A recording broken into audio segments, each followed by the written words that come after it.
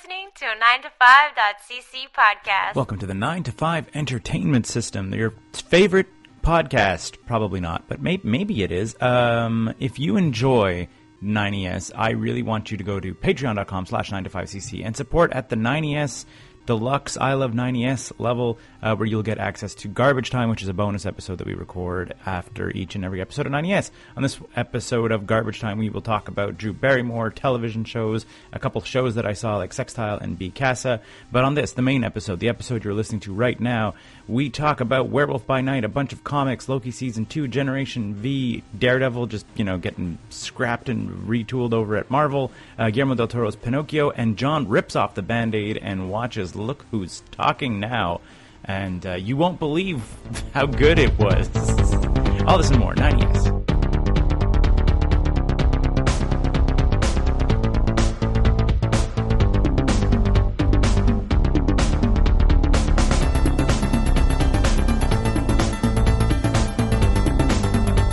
It's a podcast. Yes, there's like a -10 count on mine. That's super weird. It's 9ES, everybody. Boom, boom, boom, boom. It's the spooky episode. Is it our last episode? Is it the spookiest episode that we're going to do this year? No, we should be back for one just before.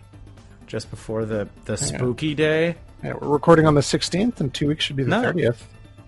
Yeah, that's it. By the time we will be recording, like, peak Halloween time, but by the time the episode comes out, it'll be over. It'll just be glitter in the streets, candy corn all over the road. It's pumpkins smashed. That's right. Rotted pumpkins, the scariest kind of pumpkins. Mm-hmm. Have you guys been watching any horror? Any good horror stuff? No. Silence. I don't think so. No. I think John is frozen up completely again, or he's just staring very, very intently. Awesome. All right, hang on. I can tell. If this is him just holding like solid face, what a treat, John. Yeah, John, you definitely need to connect. All right. I'm pretty sure I really want to keep that take, so... Yeah, that's okay. So the show's already started. That's okay. I was fully expecting Deb to walk by in the background. That's great. So what did I miss? I mean, we were just talking about if we saw any spooky horror films, whatever. I watched Werewolf by Night, I guess, because the commercials, they started to tell me that Werewolf by Night will be available this year in color, and I was like, what's the point? And then I watched... It's the worst idea. I think the only thing that... Okay, not to say the only thing that works for it. I think it's fine. So Werewolf by Night, John, is a standalone, 50-minute Marvel Cinematic Universe thing. Event is too broad of a term. That basically... Halloween special. Sure, but a Halloween special is usually hey, your beloved character's in a spooky situation. And you're like, your beloved character's Man-Thing and Elsa Bloodstone? And you're like, who now? And you're like, don't worry about it. Okay. These are the characters who it's about. Look, man, Rocket Raccoon became a fan favorite. Sure, but that was with a full film, not just a weird It is literally Elsa, the patriarch of the Bloodstone clan, has died and invited the greatest hunters to who will inherit, for a battle for who will inherit the Bloodstone. And there is a beast that is locked in the garden. And whoever gets it, but also the hunters can kill each other. Ha ha ha ha ha ha ha ha. They're literally full, and when I say that, it's not like a bit. The elder patriarch of the Bloodstone clan animates his corpse like an animatronic, so that is how it happens. And it's not that he's coming back to life; he's dead. He's just made them animate his corpse so that he could stiffly deliver his will, deliver his last will and testament. Is it more Weekend at Bernie's or more Wizard of Oz? I guess Weekend at Bernie's, because he's very dead. It's not a ruse, right? Okay. It's like he is dead, and then they were just sort of he always had an air for the theatrical, and they open up his coffin, and then his body moves around. Mm-hmm. It's shot very classic black and white horror film. There's film grain all over the place. There's a lot of zooms and weird tracking dolly shots and all that stuff. So it does the old black and pardon? Creative use of shadows. Yeah. Really good use of shadows, actually. The werewolf transformation scene is like is classic. It's like the girl's like up in the corner of the cage, also Bloodstone, and it's like the lights are like flickering and slowly zooming in on her, and you see like flashes of the werewolf transformation shadow behind her. Mm-hmm. Like super like classic. Yeah. Super fun, and I think it was fine. I mean, I can't necessarily say it was the greatest, but I think that re-releasing it this year in color is a stupid decision. I feel that it must just be bad. Like, it only seems to work as an homage to, like, old black and white horror. Like, if it's in color, I'd be like, who cares? Because it's so much more flash than substance. And putting it in color takes away the flash. Yeah, I don't think it's going to be very good to watch. What if it doesn't? And it's like, I don't know. It's not going to make the script any better, John. Yeah, that's it. It's kind of a pointless little, like I just gave you the plot. Mm-hmm. They're all hunting the same monster, and guess who gets it? The Elsa Bloodstone, the girl whose name is named after the stone. Believe it or not, gets the Bloodstone. Like, and yeah, like I said, in terms of like, nobody's in love with Man-Thing and Werewolf by Night as Marvel characters. Like, it's not like, I mean, Man-Thing has the best single title comic book of all time, though. Let's be fair here. Which is? Giant Size Man-Thing, #1. Nice. Giant Size Man-Thing, #1. So what is Giant Size Man-Thing #1? I mean, it's a comic devoted to Man-Thing. Man-Thing is basically just Marvel's Swamp Thing. Okay. With less talking and more swamp, oddly. Yeah, exactly. Weirdly, a less philosophical Swamp Thing and more of a Swamp Thing thing. Does it work? Yeah, he's fine. I mean, like, it's they're both obviously like ripoffs of Swamp Thing, like, you know, like of just like whatever a creepy creature from the swamp that I think like drastically predates both of them.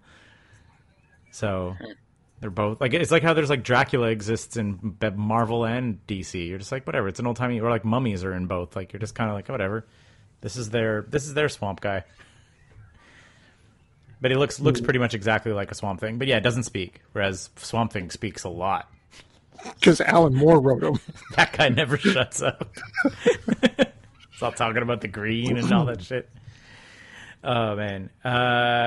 Speaking of, I guess Man-Thing, Giant Size Man-Thing #1. I think we'll have to turn this into maybe even a segment until my subscription runs out. Is I finally ponied up and I dropped $100 for a 1-year subscription to Marvel Unlimited, which gives me access to about 32,000 comics, when Marvel plus Star Wars is about 37,000 total. So the vast majority of Marvel plus Star Wars comics I now have access to at my fingertips. So if Scott wants to give me any like reading assignments or stuff, like Marvel 2-in-1 Annual #7. Marvel 2-in-1 Annual #7. What's You'll have to text that to me. It is my all-time favorite single-issue comic book from Marvel Comics history. One of the elders of the universe. Strange versus Dracula? Yes, it is. And I say that just fucking loving that Doctor Strange versus Dracula. I know. That's one of your favorite comics. That's probably the best spooky comic. Marvel 2-in-1 Annual #7. Marvel 2-in-1 was a comic that starred The Thing. And teaming up with other superheroes. Kind of like Spider-Man would team up in Amazing Tales. Like a Brave and the Bold. Yeah, exactly. But it's always the Thing. And this is the one where the Elder of the Universe, not the Collector and not the Grandmaster, the Game Master, the Grandmaster, shows up. This time it's the Champion who shows up. And he takes all of Earth's strongest superheroes and it's like not them. And it's not a secret war, and it's not a it's not a secret war. He takes Colossus and Thor and Hulk and Sasquatch and the Thing and Wonder Man and Namor the Submariner and says, I will give you the gift of glorious combats. Sweet. And we were going to have a boxing match, 1-on-1. Let's go. If anyone can prove to me that this planet is worthy of the glory I'm about to bestow on it, then I won't wipe it from the face of existence. And this is not Jeff Goldblum's character from Ragnarok? No, it's the Champion. He's like a mix of a pro wrestling champion and a Muhammad Ali. I see. And he gets very disappointed. I'll bet. Yeah. Yeah, right now I'm reading through I think it's All New Guardians or whatever, the one that started in 2013 or 2014. It's like the Brian Michael Bendis run, and it's really like, it seems you can tell that they're Guardians of the Sun. That's like the end of it. No, this is book 3, and I got 4 and 5 here. They're all by Bendis. I don't know. I'm in 20. I'm at issue 25, and I don't think they've disassembled. Maybe they have just disassembled. I don't know. Oh no, maybe I'm only at 13. I got confused because it's the Trial of Jean Grey, and the Trial of Jean Grey starts mixing, like they start going back and forth through X-Men. So I'm not really sure. So this is the very next one. It starts at issue 14. There you go. Okay. Yeah. I think I'm right there. I'm in that zone. Well, you won't believe what happens when Star-Lord. It just pisses everybody off because it's kind of his thing. It's also what's weird because I think one of the trades that you got me from Dollarama was when Star-Lord and Kitty Pryde were already like a couple, which I knew had happened. But this is like the lead into that, where I love that there's like the Earth Tech is like so far behind, where like Star-Lord's like, hey, you know what? I traveled like the entire galaxy and I've met like 7 cool people, and you're one of them. Here, take this. And she's like, that's like a little communicator. And she's like, I'll use it in case of emergencies. And he's like, emergencies? No, this is like alien technology. Just like call me whenever. Like it's fine. Like literally any time. If I'm not busy, we can chat. This isn't like an emergency beacon or something. This is just a future phone. It's weird, right? That Kitty only goes after guys named Peter. Has she ever dated Spider-Man? I mean, I know she's like Peter Rasputin and Peter Quill, but also Peter Parker? Weird. Also Peter Parker in the Ultimate Universe, and Pete Wisdom from Excalibur. Pete Wisdom? Who's your favorite Marvel character? Pete Wisdom said nobody. Who? He was in Excalibur for like 50 issues. He was like one of the main characters. He's like a British spy who throws... Yeah, the only knives. Excalibur lineup that I know is the Nightcrawler, Captain Britain, Phoenix, Psylocke, and Kitty, with obviously like Lockheed and whatever. Isn't there another? Megan. There's Megan. Megan. Yeah. So maybe not Psylocke. Megan, not Psylocke then. Not Psylocke. Megan. Yeah. Megan was Psylocke was X Factor at that time. So it was mostly X Factor. Anyway, no. It's. I mean, I haven't. Like I said, I never really read. I read like Guardians in like the 90s, and I never read any of the new Guardians run. It's fun. I like it. It's neat. Rocket is Rocket's Rocket. You know, he tries to get "Blam, I murdered you" over as a catchphrase, and everybody comments on it. And also, oh yeah, that was why this series. Yeah, stop trying to make fetch happen. That's never going to happen. Also, I don't know if it's first, but it's definitely early. It's the reason this run hit my radar in general was because of Marvel Snap, where I was like, oh yeah, Angela's in Marvel, but she wasn't always in Marvel. She used to be an Image character. She was like a rare started creator owns. Yeah, a creator owned character that has had a full run in Marvel or full run in Image, and then McFarlane wrote her into Marvel and then sold her fully to Marvel, if I'm not mistaken. No, it's Gaiman. Oh yeah, and they didn't need McFarlane because it was Gaiman's character, and that way, and McFarlane got like sassy about it. Yeah, and Gaiman was like, whatever, I invented her. Girl named Angela. Instead of a skirt, she has a big belt. She's an angel, sort of. Ish. Yeah, exactly. Which they really don't get into. They're just like, this is silly, and nobody seems like she's like around for like 20 issues, and no one has unpacked what she is, because nobody cares, because they're the Guardians, and like they're all from like they all have insane backstories. And also, Gaiman making any scratch by taking a character out of the Spawn universe and selling it to Marvel. It's very funny. Hats off to you, Neil Gaiman.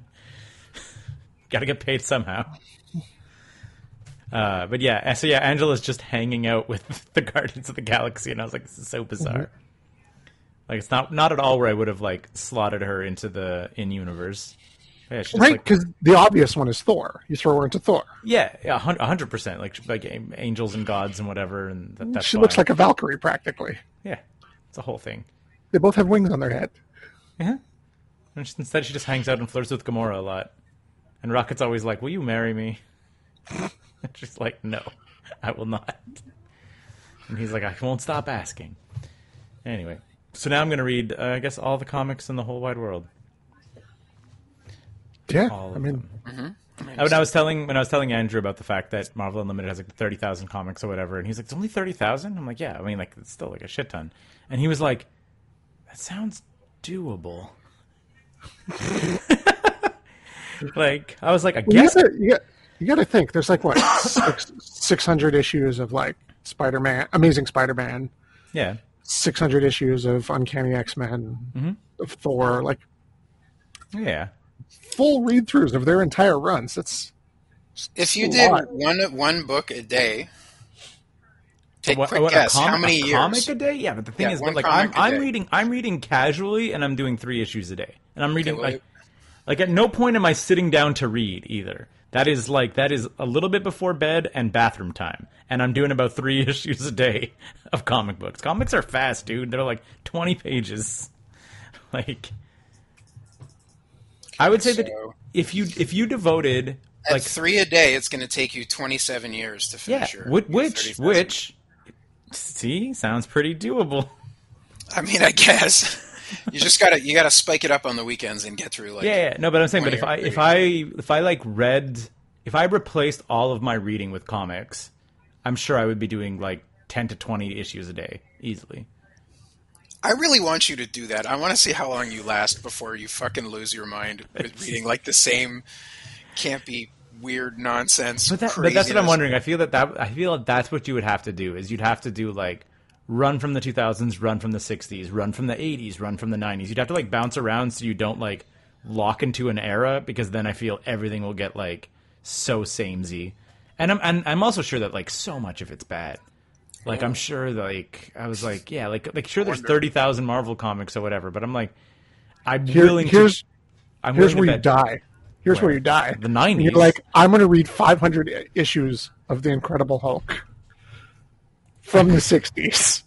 Hulk smash, army show up, Hulk run away, Hulk calm down. Well, that was whatever. Until like 1985, like, whoa. Well, that was what Eric was saying. Eric was like, "Man, he's like, I'm so happy that they've done like that they've done grand design for Hulk, because he's like, it makes Hulk seem so much more interesting than like I know he is. He is like." You're like, this took like, they're like, oh wow, this is a super compelling story. Yeah, but told over 200 issues of basically him just smashing stuff. Every now and then, little bits of intrigue like crop up here and there. So when you're reading Grand Design, you're like, whoa, Hulk's amazing. I never knew Hulk was such a great character. No, he's not. Just if you like put him into a juice presser and like squeeze.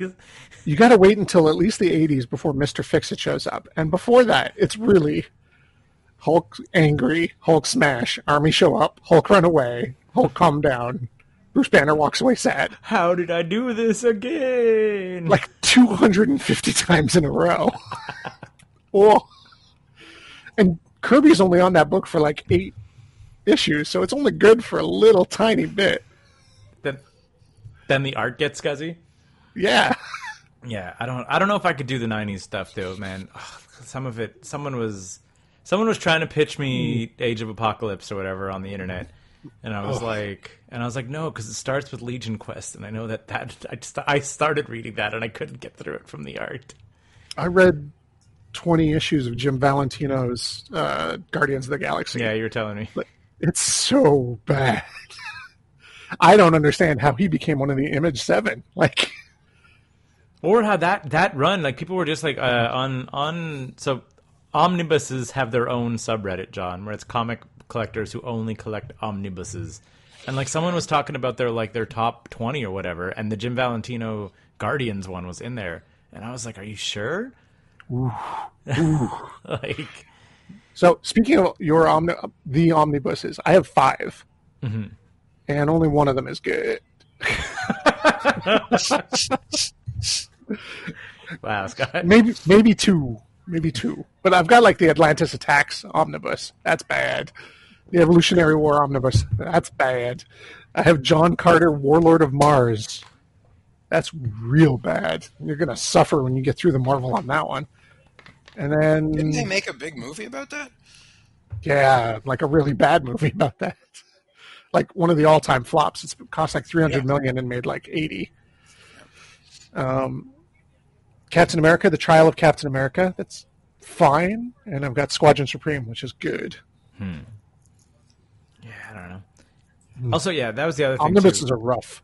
I'm sure omnibuses are. Just comics are rough. just in general. Like even reading Guardians, where I'm like, I know a lot of the characters and whatever else. Like, there's just like it's so hard. Comic books is such a weird medium because it involves knowing so much to even understand. Like, you can never pick something up and like know what's going on. I was thinking about like what's like the long serialized stuff and that I watch, which is like wrestling, and I was like, right, but I'm like, wrestling has a lot of recaps. Last week this happened and whatever else. So like, even if you like take a year off, you can jump in and be like, okay, I got this guy. This guy's new, whatever. Place it. Like, But that's because they don't reach that far back. exactly. That's what I'm saying. Whereas comics is just sort of like, there's all the issues going around where it's just sort of like, oh, the X-Men showed up. Like, so I'm reading Guardians and the X-Men show up, but like, it's not the X-Men as I recognize them. Beast is currently in like human form, which is, I was like, I guess, because like, but that's also, I guess, a bit of a trope, right? Like Beast is different every time you see him, right? Like, like in lots of eras. But then X-23 is around, and I was like, okay, yeah, I at least know X-23. And they're like, and also we've brought back the original X-Men from time, and they're young again. So it's like young Iceman and young Angel and all that stuff. And I was like, what's going on here? And why are they hanging out? And then like the Starjammers show up, who I was only tangentially familiar with, but then was like, oh, that's Cyclops' dad. And young Cyclops was like, I'm going to hang out with my dad and have a dad because I thought he was dead. And it turns out he's not, and he travels in space. So I'm doing that now. Goodbye. I'm not going to marry you, Jean Grey, because we know that goes really bad because we've all seen the future and we know how that ends. So see you later. I'm traveling in space now. I think this is going to be better for all of us. So like, and old Cyclops is still around. So there's like young Cyclops and old Cyclops are two characters. How does that work for his dad? Like, His dad is married to a cat lady. It works just fine. exactly. He's like, but like, what's also great is it's just like, hey son, do you want to come with me? I mean, I never got to be your dad for real, but now I guess second chances. Hey, flies away. Like, Yep. and I'm like, boy, this is a lot to just sort out when I'm like, and remember, this is X-Men shit that I just was exposed to by reading a Guardians run. Like, now all of a Like, sudden, if I'm reading X-Men, being like, if I'm only reading the Uncanny X-Men, young Cyclops just disappears. And they're like, yeah, he just went off with, the Starjammers. And you're like, that happened in an issue I wasn't reading because I'm only reading Put a little X-Men. caption box. Yeah, It's like, exactly. go read that issue. Where's Cyclops? I don't know. But just imagine if wrestling did do storytelling that way. Like, if WWE was all about obsessing over dashing Cody Rhodes. You remember that time, Cody, where you had a mustache and how much that meant to people? Like, well, let's dive deep into that again out of nowhere. Be like, Yeah, let's what? go back. I mean, they do What? that sometimes. Not like that though.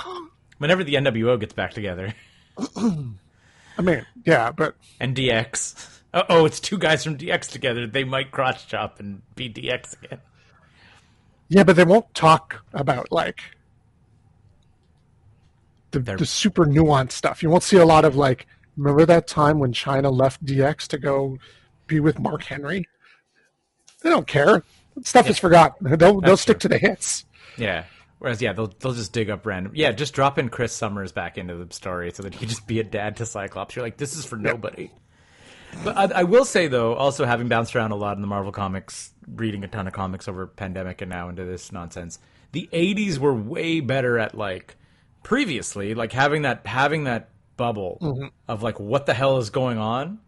And, like if you're just sort of like, you know what? Like, Mary Jane's a model right now, and Peter's juggling this and this and this. And I'm like, thank you.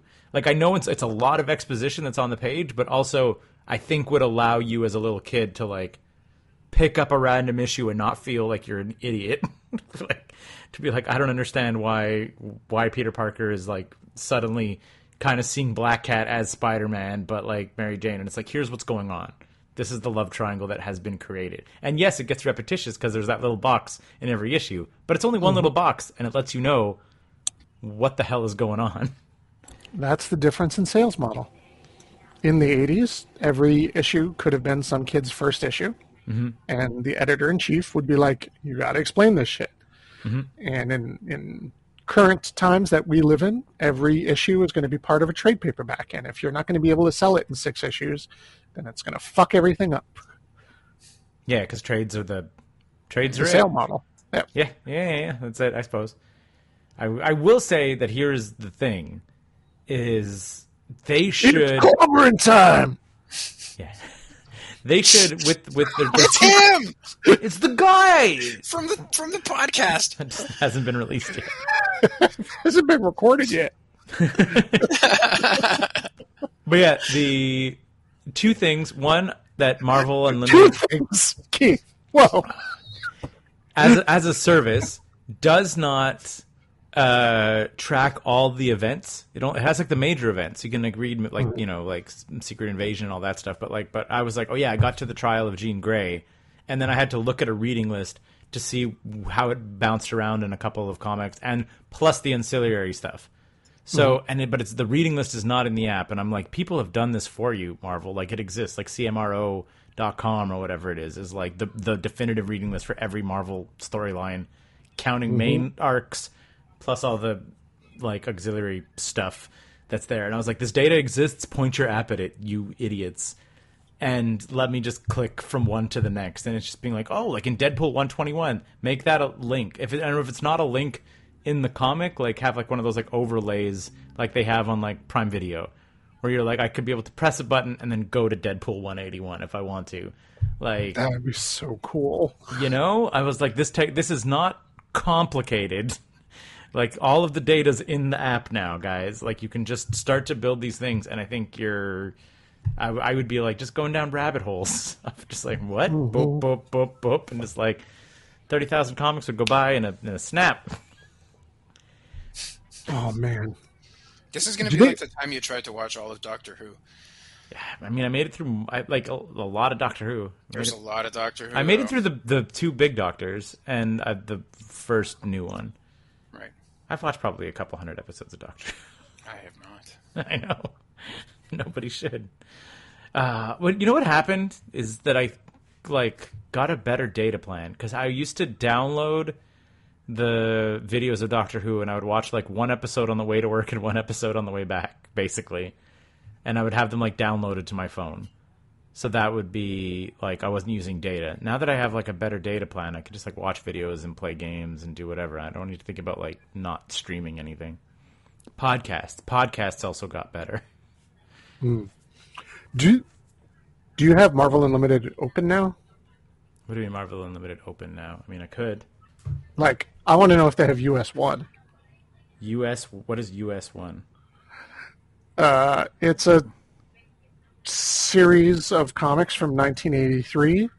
And is it like Us 1 or U.S 1? Like US 1. And I don't even know how to explain it. It's about trucks. Like ONE? No, US number 1. Like United States 1. United States 1. I have USA Comics. Is it a series called US 1? Yep. I don't know. There's too many US's. Is there a year? 1983. 1983. It's on internet. No. Ghost Rider, Star Wars Annual, USA Comics. It's like stupidly based on a licensed property, so maybe it didn't make it. Yeah, might not have. Official index to the Marvel. Yeah, no, I don't see it.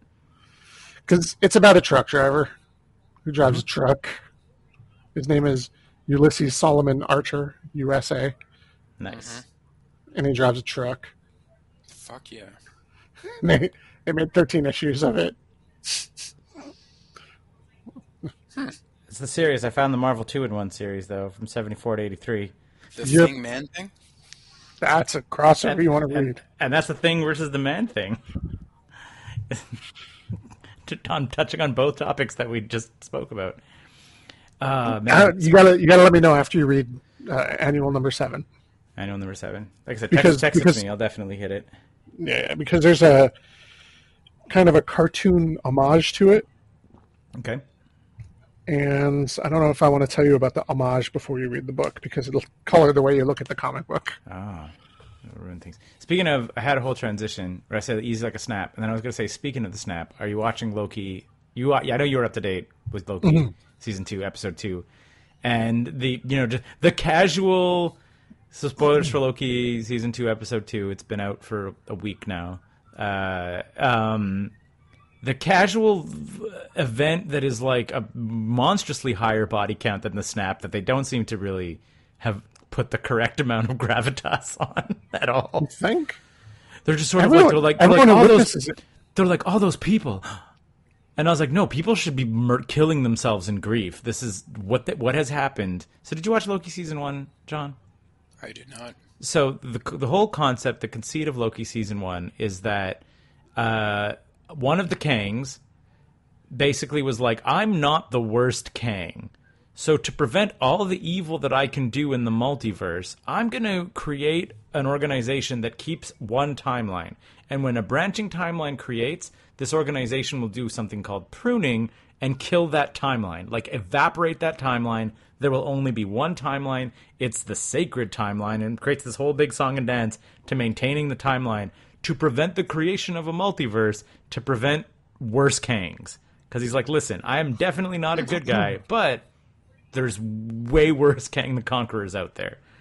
And then they're like, but that removes free will, and then they blow him up and whatever, and then timelines start to diverge, and that's what sort of has triggered a lot of the multiversal stuff in the MCU. What counts as a decision worthy of the creation of a new multiverse? I don't know, man. They have a screen that tells them. Okay. This is neat. Exactly. Time travel a lot. That's like the big example. Mm-hmm. Yeah, like anytime you go back in time. And Back to the Future. Like anywhere in the universe? Often, yeah. Huh. That's a big old place. A lot of people do stuff. Yeah, like when Biff goes back with the sports almanac. Okay, so Kang should have showed up and killed Marty? Well, he would have sent some TVA people to go up and... Well, no, but not necessarily, because you get to go back and you get to go back to the certain timeline, but then the divergent timeline, right? So it's like... So imagine... So, like, theoretically, when Marty travels back in time and comes forward in time, he should go back exactly to his time and not have altered the future. If he altered his future, that timeline would get destroyed. So it's like... So you could go back in time, take an item out of it, and then come back, and one of those timelines is okay. The other one, not okay. So it's kind of like Kang was making it like you never did it, even though you did. Anyway, so they knock out free will, and then the sacred timeline starts branching off infinitely, and they're just sort of like all this free will and all these multiple creatures.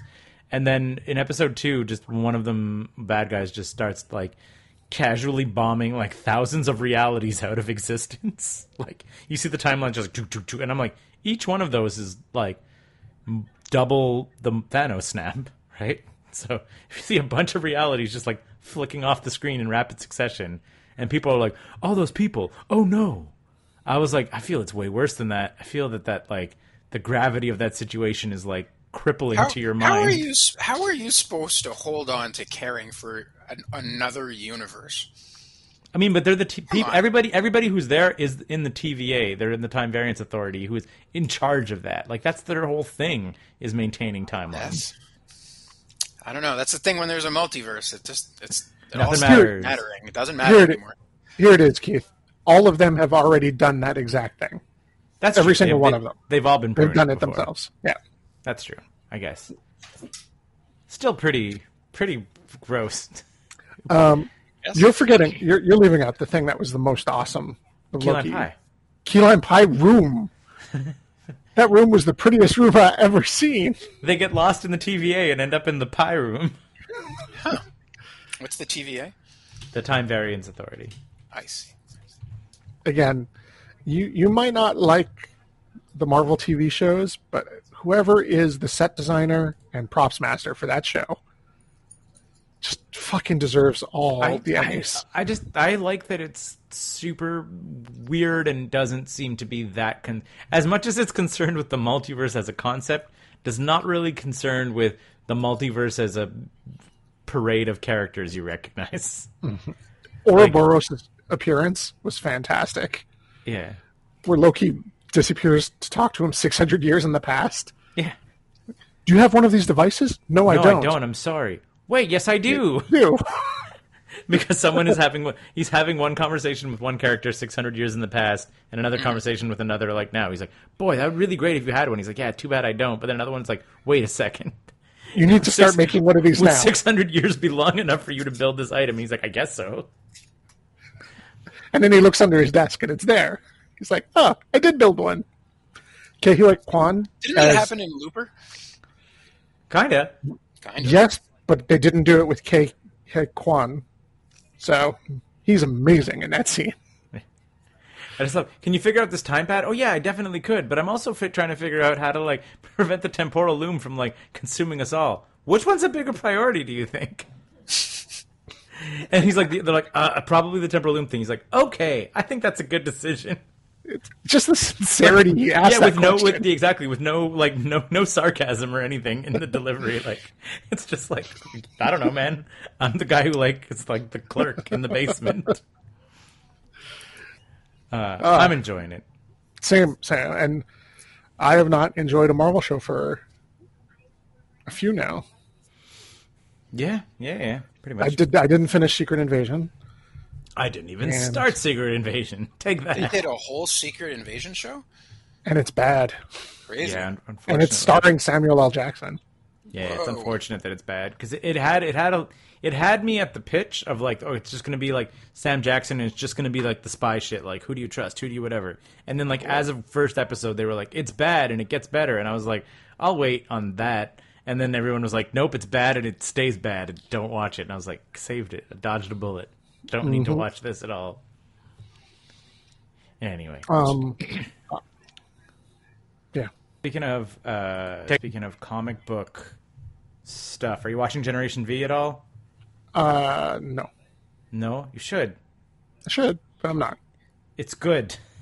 Is it? Yeah. It seemed like it was the splattery boys without all of the characters that I liked. No. Like, yes, but no. The cameos are hilarious. Like, there's all these, like, PSA announcements, and it's, like, almost always the Deep, and it's always terrible. He's like, Brink made me think about how I could work as a thinking man's hero and stuff. It's so good.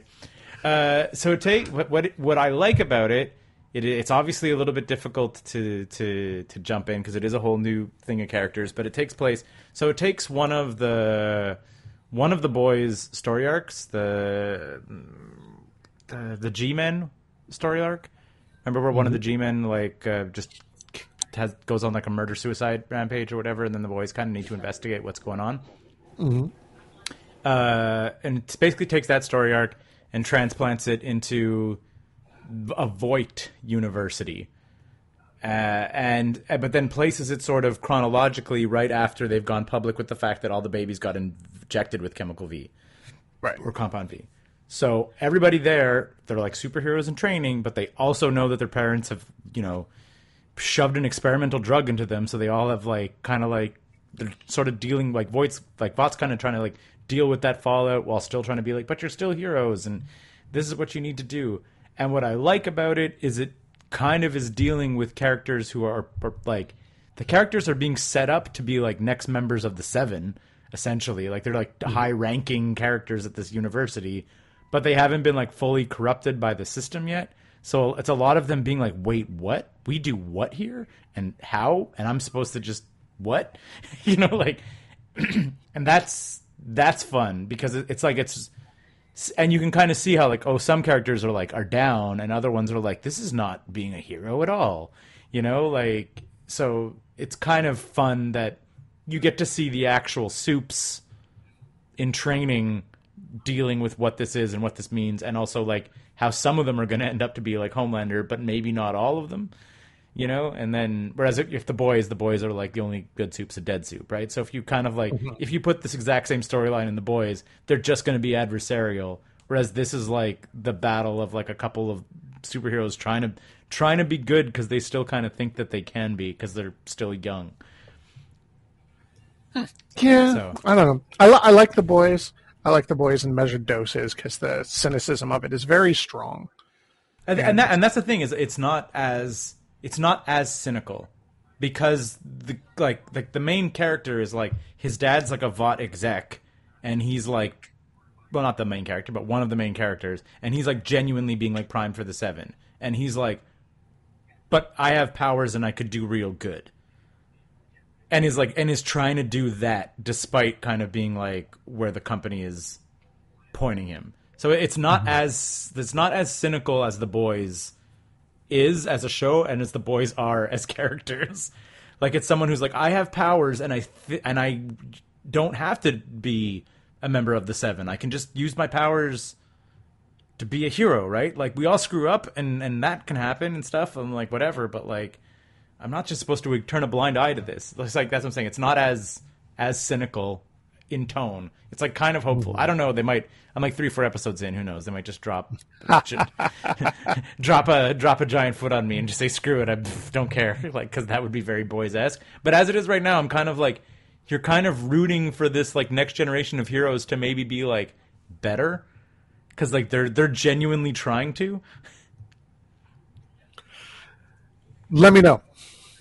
I can wait on it. If like let me know if the other shoe drops. Yeah, because if it turns out to be like a monster dick punch. Yeah, if it turns out to be like a Walking Dead kind of season where everything just goes to hell, and I don't really want to go down for that. Did you see the news? What happened over at Disney talking about superhero shows with Daredevil? Oh, that they just shit canned everything or something.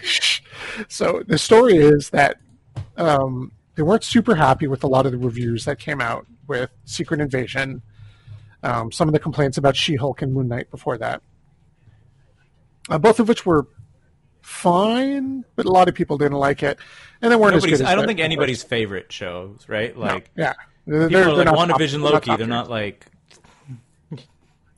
They're not like She-Hulk was really divisive, and Moon Knight was just okay. Good until it wasn't. Good until it wasn't. Just missed the landing. Which you only had 8 episodes, so like, come on, right. you could have just handled good. I never finished that show. I was into it. When you told me how it ends, I was like, I just don't care anymore. Yep. They were 3 episodes deep into Daredevil when the strikes hit. They hadn't gone into post-production, but they had written and filmed it. And then the strikes happened, and a lot of Disney executives were like, we got nothing going on right now, so let's just watch this stuff. Let's see what they got. Oh my god. Daredevil only shows up at the end of the 3rd episode in a 6-episode show. Weird. There's only 6 episodes of this. To be fair, who's in charge? No, who's in charge? Like, we don't actually have a showrunner. Whoops. Yep. And they're just like, okay, get everyone in here. Fire all the writers. Fire all the directors. Hire a showrunner and just send it all back. They're like, everything you have done is the opposite, and it's never going to happen again. They're talking about no more 6-hour-long miniseries movies. Everything's going to have a showrunner and a show Bible and plan for a season. There's no show Bible. There's no show Bible. None of the writers know what characters they're writing. They're just kind of making it up. I was just going to say, though, you point that out, but on my Comixology Unlimited, I was like, oh yeah, the Malieve Bendis run. I'll pick up the first Malieve Bendis Daredevil trade. Do you know that run starts with like 4 issues of just Ben Urich talking to a kid? Yep. Like, Daredevil's in about 5 panels of 4 issues of a Daredevil comic. And it's like one of the all-time runs. And the art is amazing, and thank goodness, because boy, if it wasn't Alex Maleev doing like experimental painting all over every single page, what would I be reading this for? Is it Maleev or Mack? It's David Mack, isn't it? No, it's Maleev. Because David Mack does that kid episode, which is experimental painting, and Maleev is like black ink on all the paper. Maleev is the follow-up to it, I think, but I think it's technically in the same trade. You're right. Yeah, David Mack is the kid with the leapfrog story. Yeah, that's David Mack. It's Mack that goes right into Maleev, but in the run, like in the Bendis run, that like it starts with a Ben Urich, 5 issues of Ben Urich or whatever it is. People love that. It's hard to read, and I don't think it's very good. I think it would work if it was shorter and also not a bait and switch. If it was not published as a Daredevil comic. Yeah, if it was like a special edition. Yeah, Daredevil the Investigation. Or they could have called it like Daily Bugle Investigates or whatever, because it's really just it's that. You know, like, it's or like God Loves Man Kills, right? Like the X-Men one. There's not a whole lot of X-Men action in that one.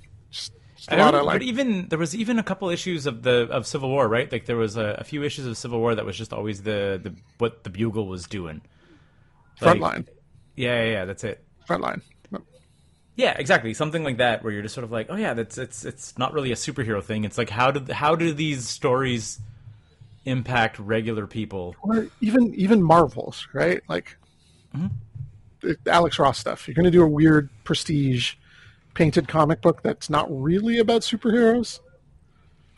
Maybe put its own book. Yeah, don't be like Daredevil issue 1. My name is Ben Urich. This little kid has freaking killed his father. He's dealing with some trauma. Let's dive in.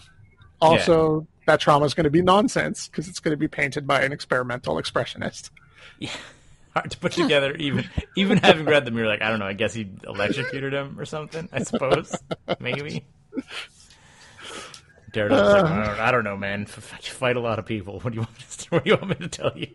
If there's one thing comic books loves, it's when someone else looks at a book and says, "Oh, actually, that might be art." They're like, "Holy shit, yeah, it might be art. It's great. It's the best thing ever. It's art. Look, take us seriously." Yeah, I mean, it's some nonsense. It's really, like I said, I didn't mind it. It just should not have been pitched as a comic book. But it really came off like high school, like collage art, like good art. And then it is the follow up with the Malieve stuff, where Kingpin, they kill Kingpin right off the bat and all that stuff. Yep. Yeah. That's the Malieve run. Yeah, yes. That's all. You can tell because the black ink spills everywhere. So much black ink all over the place. So dark. Either way, still Bendis is very lucky in both cases, because I don't think even the Malieve run, I don't think Daredevil shows up. It's just the mobsters killing each other. Once it stops being that thing, Daredevil doesn't show up for a while either, really. Like, it's just focusing on the mob stuff. If you read those 2 issues and put Punisher on the cover... 2 issues, dude! The Ben Urich stuff is like 4! You're 6 episodes... The mobs... They follow the Kingpin one. Yeah, if you were to scrub off Daredevil's name from the cover and say it was a Punisher book, you wouldn't know the difference. You'd have no idea. But yeah, John, 4 issues about a reporter, followed up by 2 issues about the mob, and you're like, hey, how you like these Daredevil comics? Daredevil's just not in them. Weird. It is weird. And it was like a relaunch of the series, kind of. Huh. Yep. Just Brian Michael Bendis. He's all over the place, man. I was like, boy, Bendis wrote more stuff than he should have. Yeah, this is the Ben Urich stuff. Look at it. Yeah, it's just scribbly colored lines and Jackson Pollock stuff. Well, that's not Jackson Pollock, but that is pretty... Is that... Huh. That looked like Tobias Funke. Kind of, yeah. He was blue. Somebody got blued. And maybe this time he won't get up. It's like the end of Evangelion, you know? It goes into some but it's different artistic space. It's the beginning of Daredevil. It's a bold strategy, Cotton. How did it work out for them? I mean, it's one someone said it was one of the most art. critically acclaimed Daredevil runs there is. Some critics said, actually, this isn't comic books; it's art. And then everyone else was like, "Yeah, art is serious. Comic books are serious. Pay attention to us. Look, we're artists." Trying to capture the Sienkiewicz vibes, I think, but like worse. Oh man, I know David Mack when he talks about this stuff is so up his own ass. I don't want to say he's bad or that he's a bad guy. He's never really done anything that's like pisses me off. Mm-hmm. But he just talks about what he's doing, completely ignoring the fact that he's making 22-page comic books for Marvel Comics. Right? He's just like, oh, I really want to stretch the boundaries of what I'm doing. I'm like, you don't, though. You're selling them for $2.99 in a Marvel comic book. Alan Moore hates comic books. I mean, that's true, but he had a quote to be just sort of like, he's like, Comic books are for children and any grown men who are still reading them. This is like causing an infantilism of our society, and it's pathetic. He's like, nobody should read comic books who's a grown-ass person or whatever it is. I was like, oh, Alan Moore. I was Explain Lost Girls. Just explain Lost Girls. Yeah, exactly. Well, that's not comic book. That's erotic fan fiction. In a serialized art and word balloon format. Man, it's the infantilism of humanity or whatever. I mean, I can see where he's coming from, but he's coming from also a huge amount of bitterness. But also money. To be fair, like the reason you get to live as the head of some weird coven in England with like 10,000 wives and be like a weird dude is because you made a bunch of money off of comic books. Like you don't get to have your weirdo Alan Moore lifestyle if it wasn't for comics that you did. Like, I know he's not like didn't make the most money because he like famously turned down a bunch of it and whatever else, but like the money that he did make still affords him leading a crazy lifestyle. Like, for him to poo-poo on comics as a whole, whatever. Never change, Alan. And he keeps coming back to them. He can't not. Yeah, but you're only supposed to, because he's writing them for, teenagers. You shouldn't read them. You're in your 40s. Not. Good God. He's not writing for teenagers. I was like, do you think From Hell was for teenagers? Or even Watchmen? Like, I guess at best, Watchmen maybe for an 18-year-old. Like... was more than a passing understanding of what the Vietnam War did to the socio-political culture in the United States. It's that's what I'm saying. For my 10-year-old, 11-year-old kid. Yeah, exactly. I can kind of get it for like a late teenager though, like a politically active teenager college kid. I feel that would be that's the market. That's the only market who should have ever. Because I mean, if you listen to Alan Moore, it should have never been republished because it was a product of its time, and it should only have been read during the Cold War when it was published. Had no republishing whatsoever, and I guess also it was for teenagers. So it had to be you had to be an age-appropriate, politically active teenager in the early '80s to read Watchmen. Otherwise, it's not for you. Period. Alan Moore drew the line. Kind of makes you feel better about the movie, doesn't it? And then somehow we were like, hey, the movie's pretty good. The Zack Snyder guy's okay. And then he's like, hold my beer. I'm not okay. I'm just like Alan Moore. God damn it. It's amazing. We gave him so many chances. Chance after chance after chance. He like earned an extra chance. That's the dumbest part. Mm-hmm. He earned a do-over. I know. People don't get do-overs. I mean, Sean Connery did, but that's about it.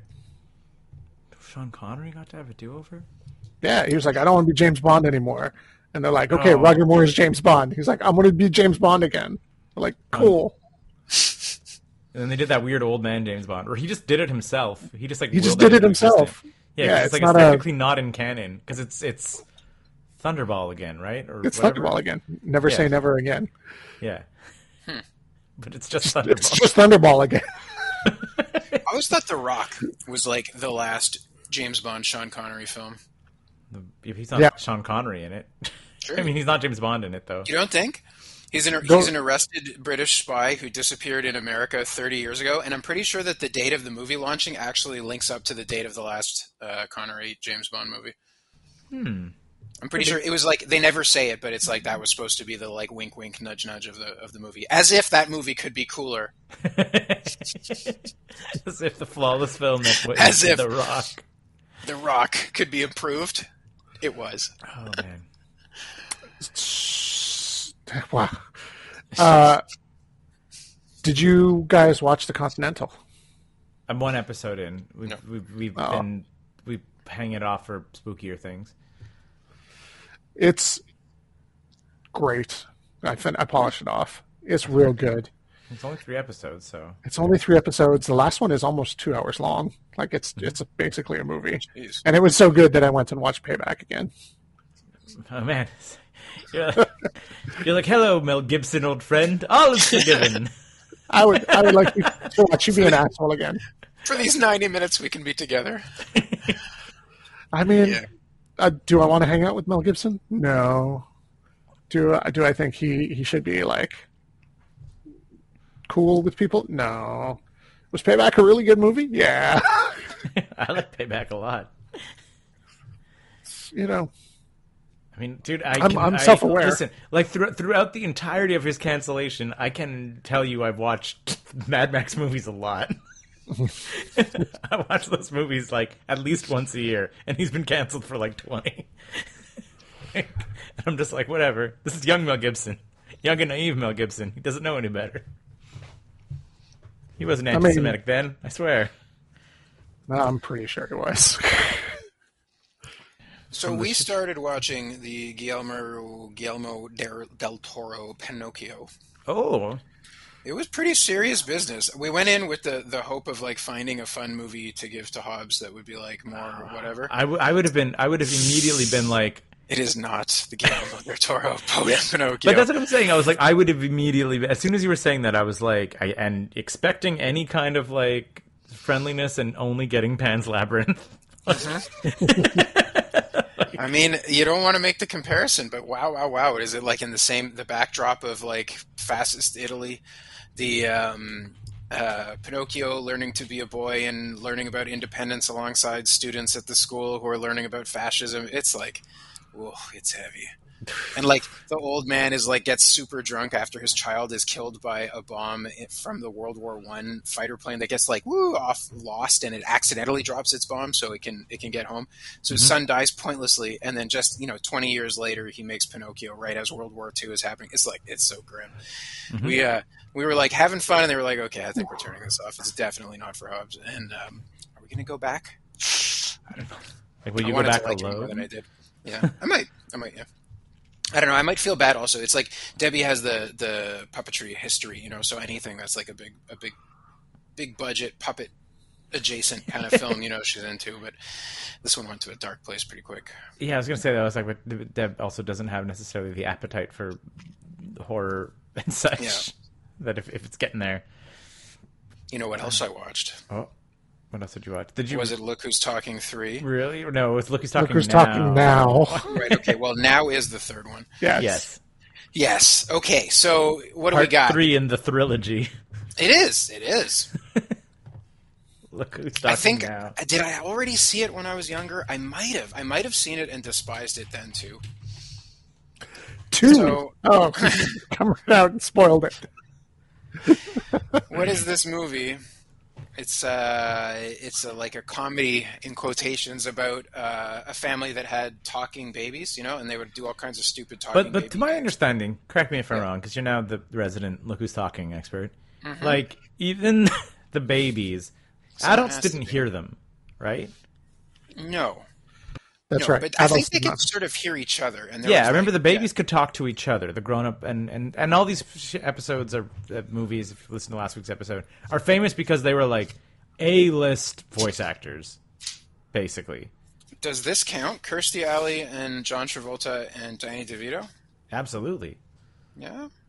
For the voice, well, no, but also Kirstie Alley and Travolta are not like the voice actors. I mean, like the first voice was Bruce Willis, which is like big star Bruce Willis. The second one was Roseanne Barr, which was like big star Roseanne Barr at the time. And then this one is DeVito and someone else. Diane Keaton. Diane Keaton. Yeah, which is again, they're both pretty big stars. Like the star power was always in the voiceovers, and I think that like my conspiracy theory here is probably that this was like a studio thing on how to get these stars, was to film these things that did not need them and then just get them to do voiceover work. Right, and then they could get their names attached to them and get them to do press for it and whatever else. So it was probably like a way to like save on budget, not actually have to have these big names sticking around. So that was always what I thought. At the time, John Travolta would have been like an incredibly well-known name, even if he wasn't at the halcyon days of his career. Kirstie Alley would have been one of the biggest television stars at the time, right? Like on the highest-rated TV show, must-watch TV. Danny DeVito is like the guy. Still Danny DeVito, He's the wacky comedy guy at the still riding high off of like Taxi and stuff. Taxi, Romancing the Stone, and is it before or after like Twins? Because Twins was also like a bona fide right around there, right? Like he's big one. He's wacky comedy guy.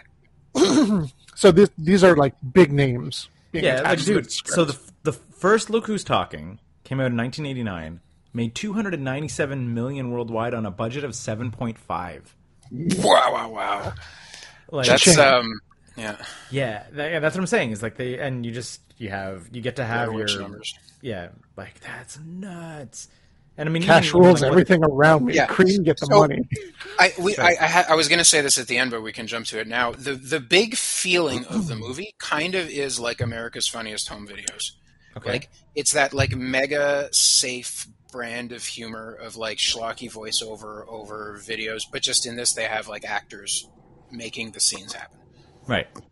I kind of doubt that Danny DeVito was like totally free to do whatever in terms of voice acting, but I'll bet he did like a gajillion takes and they just took the zippiest ones and kind of like mashed them together. But it's so tone deaf and so tedious. And okay, what am I saying when I'm saying tone deaf? So the movie is really, really janky. Like it jumps around from perspective and it jumps from like little vignette to vignette that are kind of like connected along this story, but it's very much these like independent moments. So you have three kind of like conflicts going. There's the conflict between the children who are now kind of like age 5, and it's not so weird that they're able to talk to each other. But the movie kind of needs to jump into their fantasy zones to kind of explore them as a character. Example, you're watching, like they get into a fight and the little girl runs off and is crying and she sits down in front of a TV and she watches Charles Barkley doing like some basketball in a game. And then it moves to her fantasy zone where she's beating Charles Barkley, now acting in this movie as, and she's like dunking on him and jumping over him and floating over him. So there's like, I'm so excited for your next movie when we assign the writing for the type of people who would find this kind of like amusing on any level. And okay, so that's one conflict. Let me just stop you right there, because this is the same Charles Barkley whose marketing like experience was him playing basketball against Godzilla, right? Like that was his big commercial breakthrough. Like Michael Jordan had Air Jordan and Gatorade. Barkley had this great commercial where he plays basketball against Godzilla, and then he gets dunked on by a baby.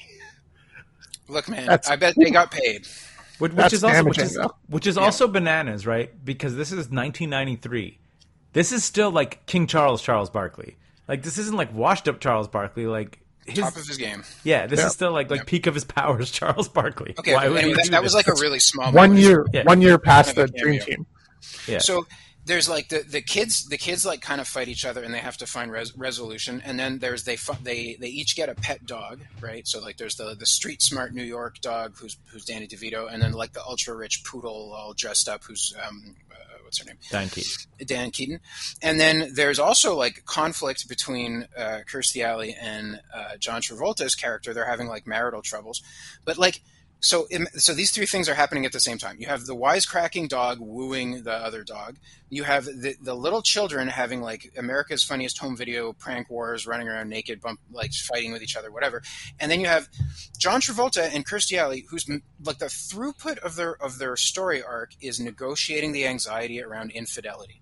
So Kirstie Alley cheated on him years and years ago, and then they're each angry at each other. They like John Travolta's character gets a really sexy, high-powered new boss who's like clearly flirting with him and trying to take advantage of him. It's bananas. Like, who is this fucking for? It's all over the place with them talking about very serious, heartfelt, like, you know, we're like fighting each other about John Travolta's anxiety because she cheated on him before, and then wacky zany hijinks with the dogs making like slapstick comedy and poop jokes and whatever. Does Danny DeVito say poop is funny? He doesn't. Danny DeVito is really restrained, so they dialed him way the hell back, and like all of his shit ends up being targeted at a 4-year-old kind of audience. Mm-hmm. So did you take any lines down? Any good lines? Did I take? Oh my god, there's an Alvin and the Chipmunks song and dance number. Did you slow it down and listen to find out if it's like a really good grunge, like sludge? Yeah, I don't know, but I should. I'm gonna go back and try that now because I really dug that Alvin and the Chipmunks sludge metal album. I'm not gonna lie, unironically listened to it a few times. So, John, you're not alone. That thing was great. It was fucking great. I don't know. So what do you want me to say? Call me, man. It's like one of the. It's a great cover. They're fantasizing about different things. It's really weird how much the movie like jumps into a character's dream sequence or their fantasy in order to like just, I guess, have something to do for them to riff over, with their voices. But some of them are really dark. All this stuff about infidelity is really weird. And then there's like a couple of sequences where they show dead characters or dead people like frozen in ice. And I guess they're dealing with like Kirstie Alley at one point, her character gets her car run off the road and the dogs have to come and save the people, whatever. But they're like imagining themselves dying and they're showing real bodies. And this is the craziest one. This is so fucking bananas. They want it to be a Christmas movie, so obviously Christmas is like a story. What is the story, the plot line about Christmas that they decide to put in? It's one of the kids discovers that the Santa Claus is a guy in a suit, and then the parents have to decide if they're going to lie to their children about Santa Claus being real. But now, just imagine what's fucking going on. If you're a parent who cares about your kid knowing if Santa Claus is real or not, how do you put a meta plot line about Santa Claus being real in front of them on the screen? You just like exempt the whole audience of parents who want to like continue the magic of Christmas. Yeah, when these kids, exactly. So presumably some of these kids are 6 or 7 years old because it's a super age appropriate film. Yeah, imagine you're a parent. You're like, I'm going to get the new Christmas movie of Look Who's Talking Now with Danny DeVito, all these top actors. It's going to be a fun Christmas movie for my family. Whoops! It's the night before Christmas, and all my goddamn kids are crying because they found out Santa Claus isn't real. Like, that's very weird. Amazing. And of course, it wasn't funny at all. Maybe there was like here or there's like something that's a good chuckle. Okay, a little bit like watching America's Funniest Home Videos, right? Bob Saget every now and again he hit one, but what made you chuckle? I'm trying to think what made me chuckle. Probably Danny DeVito riffing on something, but he's like doing such safe situation based comedy is so hard. It's so hard for him to do anything. Or maybe not. Maybe they were really happy and this was the product that they envisioned. Did it do well? No. This was like a mega bomb that ended the series. That's it. It was like, so I can't. Yeah. I was looking this up while you were talking. I was trying to find the budget on Look Who's Talking 2. So Look Who's Talking 1 we just said was $7.5 million budget, like almost $300 million box office. Okay. I don't know what the budget was on Look Who's Talking 2, but I'm sure bigger, but probably not that much. Made $120 million. This one apparently had a budget of $25 million and made $10 million. Woo. So this was a DOA at the box office, like big time. Like I'm sure, like as soon as the reviews came out, it probably got like pulled off screens and stuff. Here's the wild thing about that. You know what's really wild about that? What is that means that movie completely destroyed the career of Kirstie Alley. And only Kirstie Alley. Saying of those two dogs. No, but like, because what else did she do after? Did she get? She must have had a sitcom somewhere along the way. Yeah, I mean, because that actually, you're right. Because I was just sort of like, because everybody was like, Pulp Fiction was John Travolta's Renaissance, but I'm like, no, because in 1990 and 1980, like 89 and 90, he was in Look Who's Talking. Certainly wasn't an action star anymore, but he just did back to back like $100-300 million movies. Did Look Who's Talking Now is like, oh man, that sucks. Pulp Fiction came out the next year, and he's like, Travolta's back, baby. Right? It basically just made him affordable for Tarantino. Right? That's all it did. Danny DeVito. I gotta say, it's fucking worth it. We got Pulp Fiction out of it. Danny DeVito Always Sunnies. Diane Keaton, never a problem finding work, but Kirstie Alley just became like a total. Diane Keaton can come out and, like, defend her friend Woody Allen, and she's still fine and beloved. Actually, because Woody Allen's still making movies. But she was still working with Woody Allen nonstop, right? Yeah, that's it. Like, and nobody has anything really that bad to say about Diane Keaton, despite the fact that she's numerous times, continued to work with Woody and defended him to the grave. But Kirstie Alley was the one Kirstie Alley was the one who just ate it completely. Yep, you're not allowed. That's wild. Kirstie Alley. That's wild. None of those That's kids crazy. did anything. No. Well, we'll never know. So, do you want to rank Look Who's Talking Now? I didn't even think about it. Yeah, hold on a second. Guessing towards the bottom, from what you're saying. But it's not offensive. No, It just sucked. I'm really excited for your next movie, though. Something jeez. that you said really made me think, like, lock it in. If you like that Charles Barkley scene. I've already seen Space Jam many times. Space Jam would be a blessing. Even the new Space Jam would be a blessing. Get out of town. We're not the talking. New one was not. I mean, I'm saying real bad. compared to the thing that we're talking about, the new one would be a blessing. Sex and the City 2. No. This is not at all. This was like just unfunny Gem and the Holograms? garbage.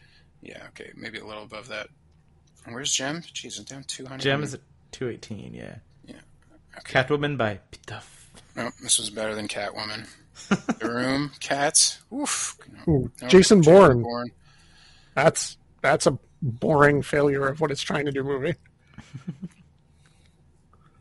The Love Guru? I think actually, Xanadu and the Love Guru are like kind of in the right zone because I feel like they probably accomplished what the director was attempting to do, but it was just so like fucking gormless and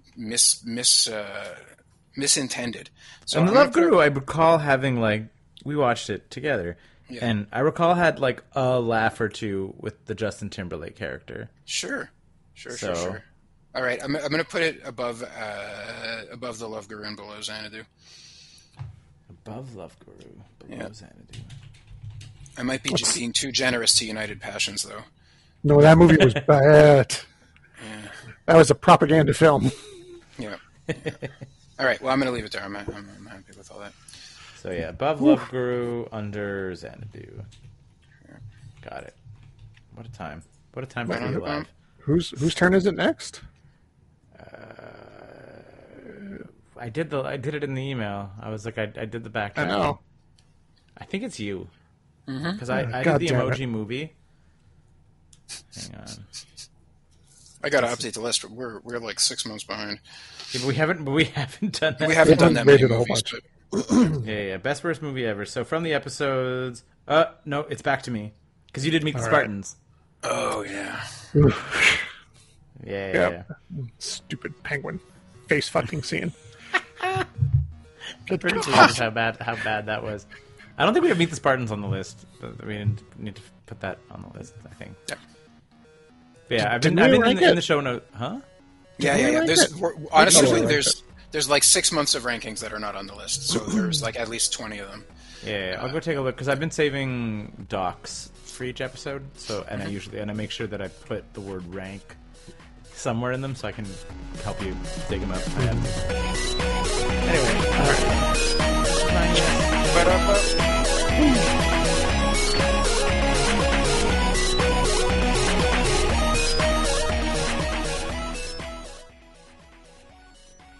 Hi. Thanks for sticking around to the very end of this show. That means you're our number one fan. As our number one fan, maybe you're wondering a way that you can show your support for this. We've set up a few ways, and the boys are going to tell you about it now. if you like this show, you might know other people that like this show, or maybe they'll like some of the other stuff that we're doing on the website. If that's the case, you can tell them all about it using all of the social networks like Instagram, Facebook, Twitter. We're on all of those, or you could just, send people links directly to the website. Or if you live in a world without the internet and you only listen to podcasts, you can tell people about it with your human mouth. There's other ways we could support us. John? If your interest in supporting us extends to the financial section, you might consider patreon.com/9to5cc. If you go there, you can get perks like early content, you can get your questions answered on the air, and you could get extra art. We've been doing this show for a long time, so we kind of know what we're doing. Not really. 9to5.cc, podcasts, blogs, and comics, made in Montreal since 2011.